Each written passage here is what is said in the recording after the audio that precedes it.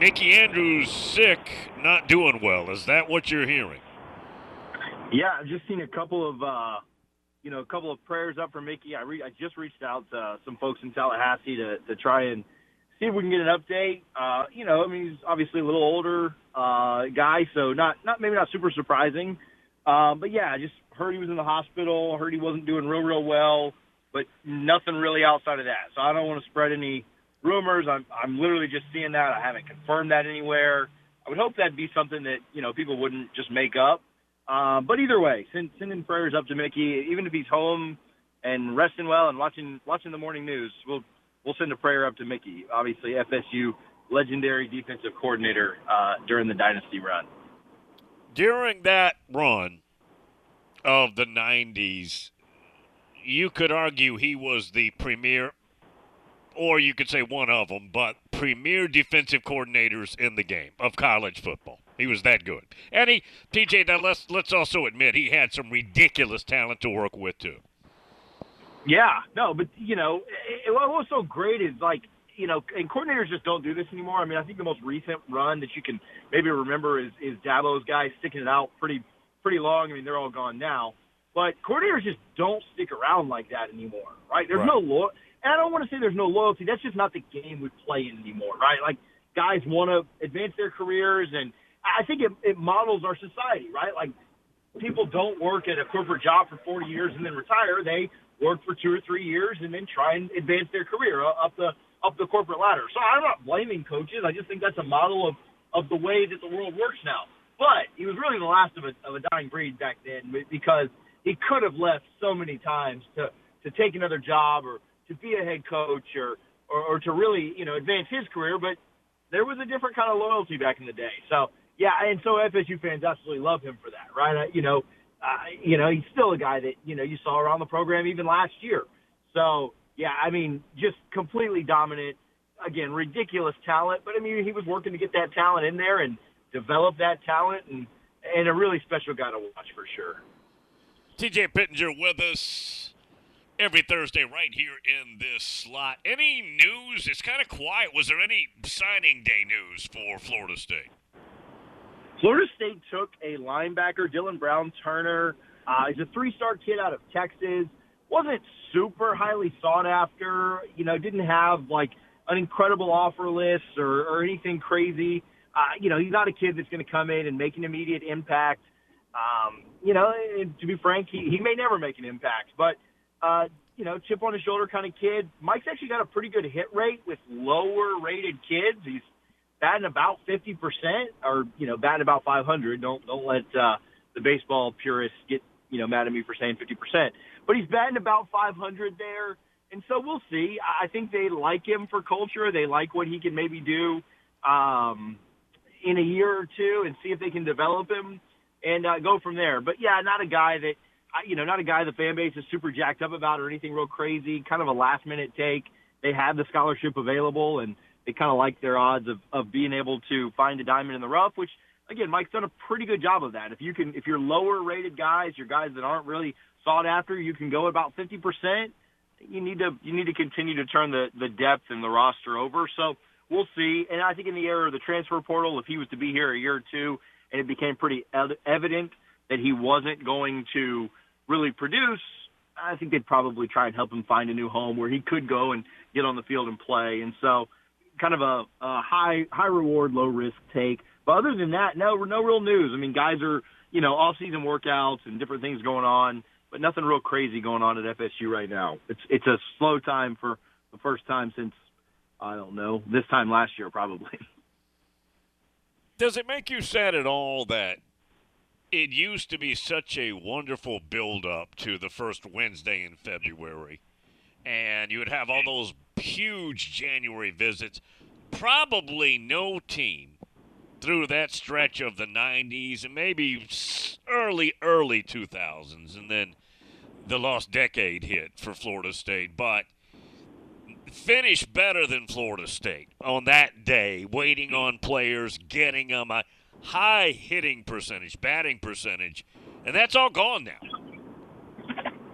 Yeah, it makes me sad because December is, basically hell on wheels with how it all gets crammed into December now with, bowl stuff, draft stuff, the transfer portal, and then signing day in December. So that's why it makes me sad. Essentially it just backs it way, way up.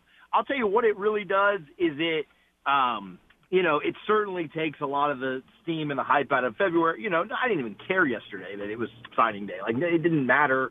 Florida State wasn't doing anything. That Dylan Brown Turner kid, he flipped on Tuesday, so it didn't, it's not, or on Monday, I'm sorry. So it didn't really even, he signed yesterday, but no big deal. And I'll tell you what it really does. It keeps, it really keeps the results of your season from mattering, right? We talked, people said, Florida State 10 wins. Well, why didn't they recruit better this year? Well, kids have already made their decisions up by the time that December signing class is coming around. So if you had 2 months to preach that, and you could really preach that through December and January and start to get guys back on campus because signing day was in February, you might have seen them climb 5 or 6 spots up into the high teens or maybe flirt with that top 10. But, there's just not enough time. And so I think you're seeing the results of that 10-win season take effect now in the 2024 class where they have a top 5 class. But I think that's the biggest detriment. I'll say it does reward coaches that make it through the year because your classes, in December are terrible if you're taking over a new team because you just don't have enough time between getting hired and taking over your new team to matter. But, February signing day used to just be a ton of fun, and it's just kind of irrelevant now. I've heard this proposed, Bill, and I'd love this to happen.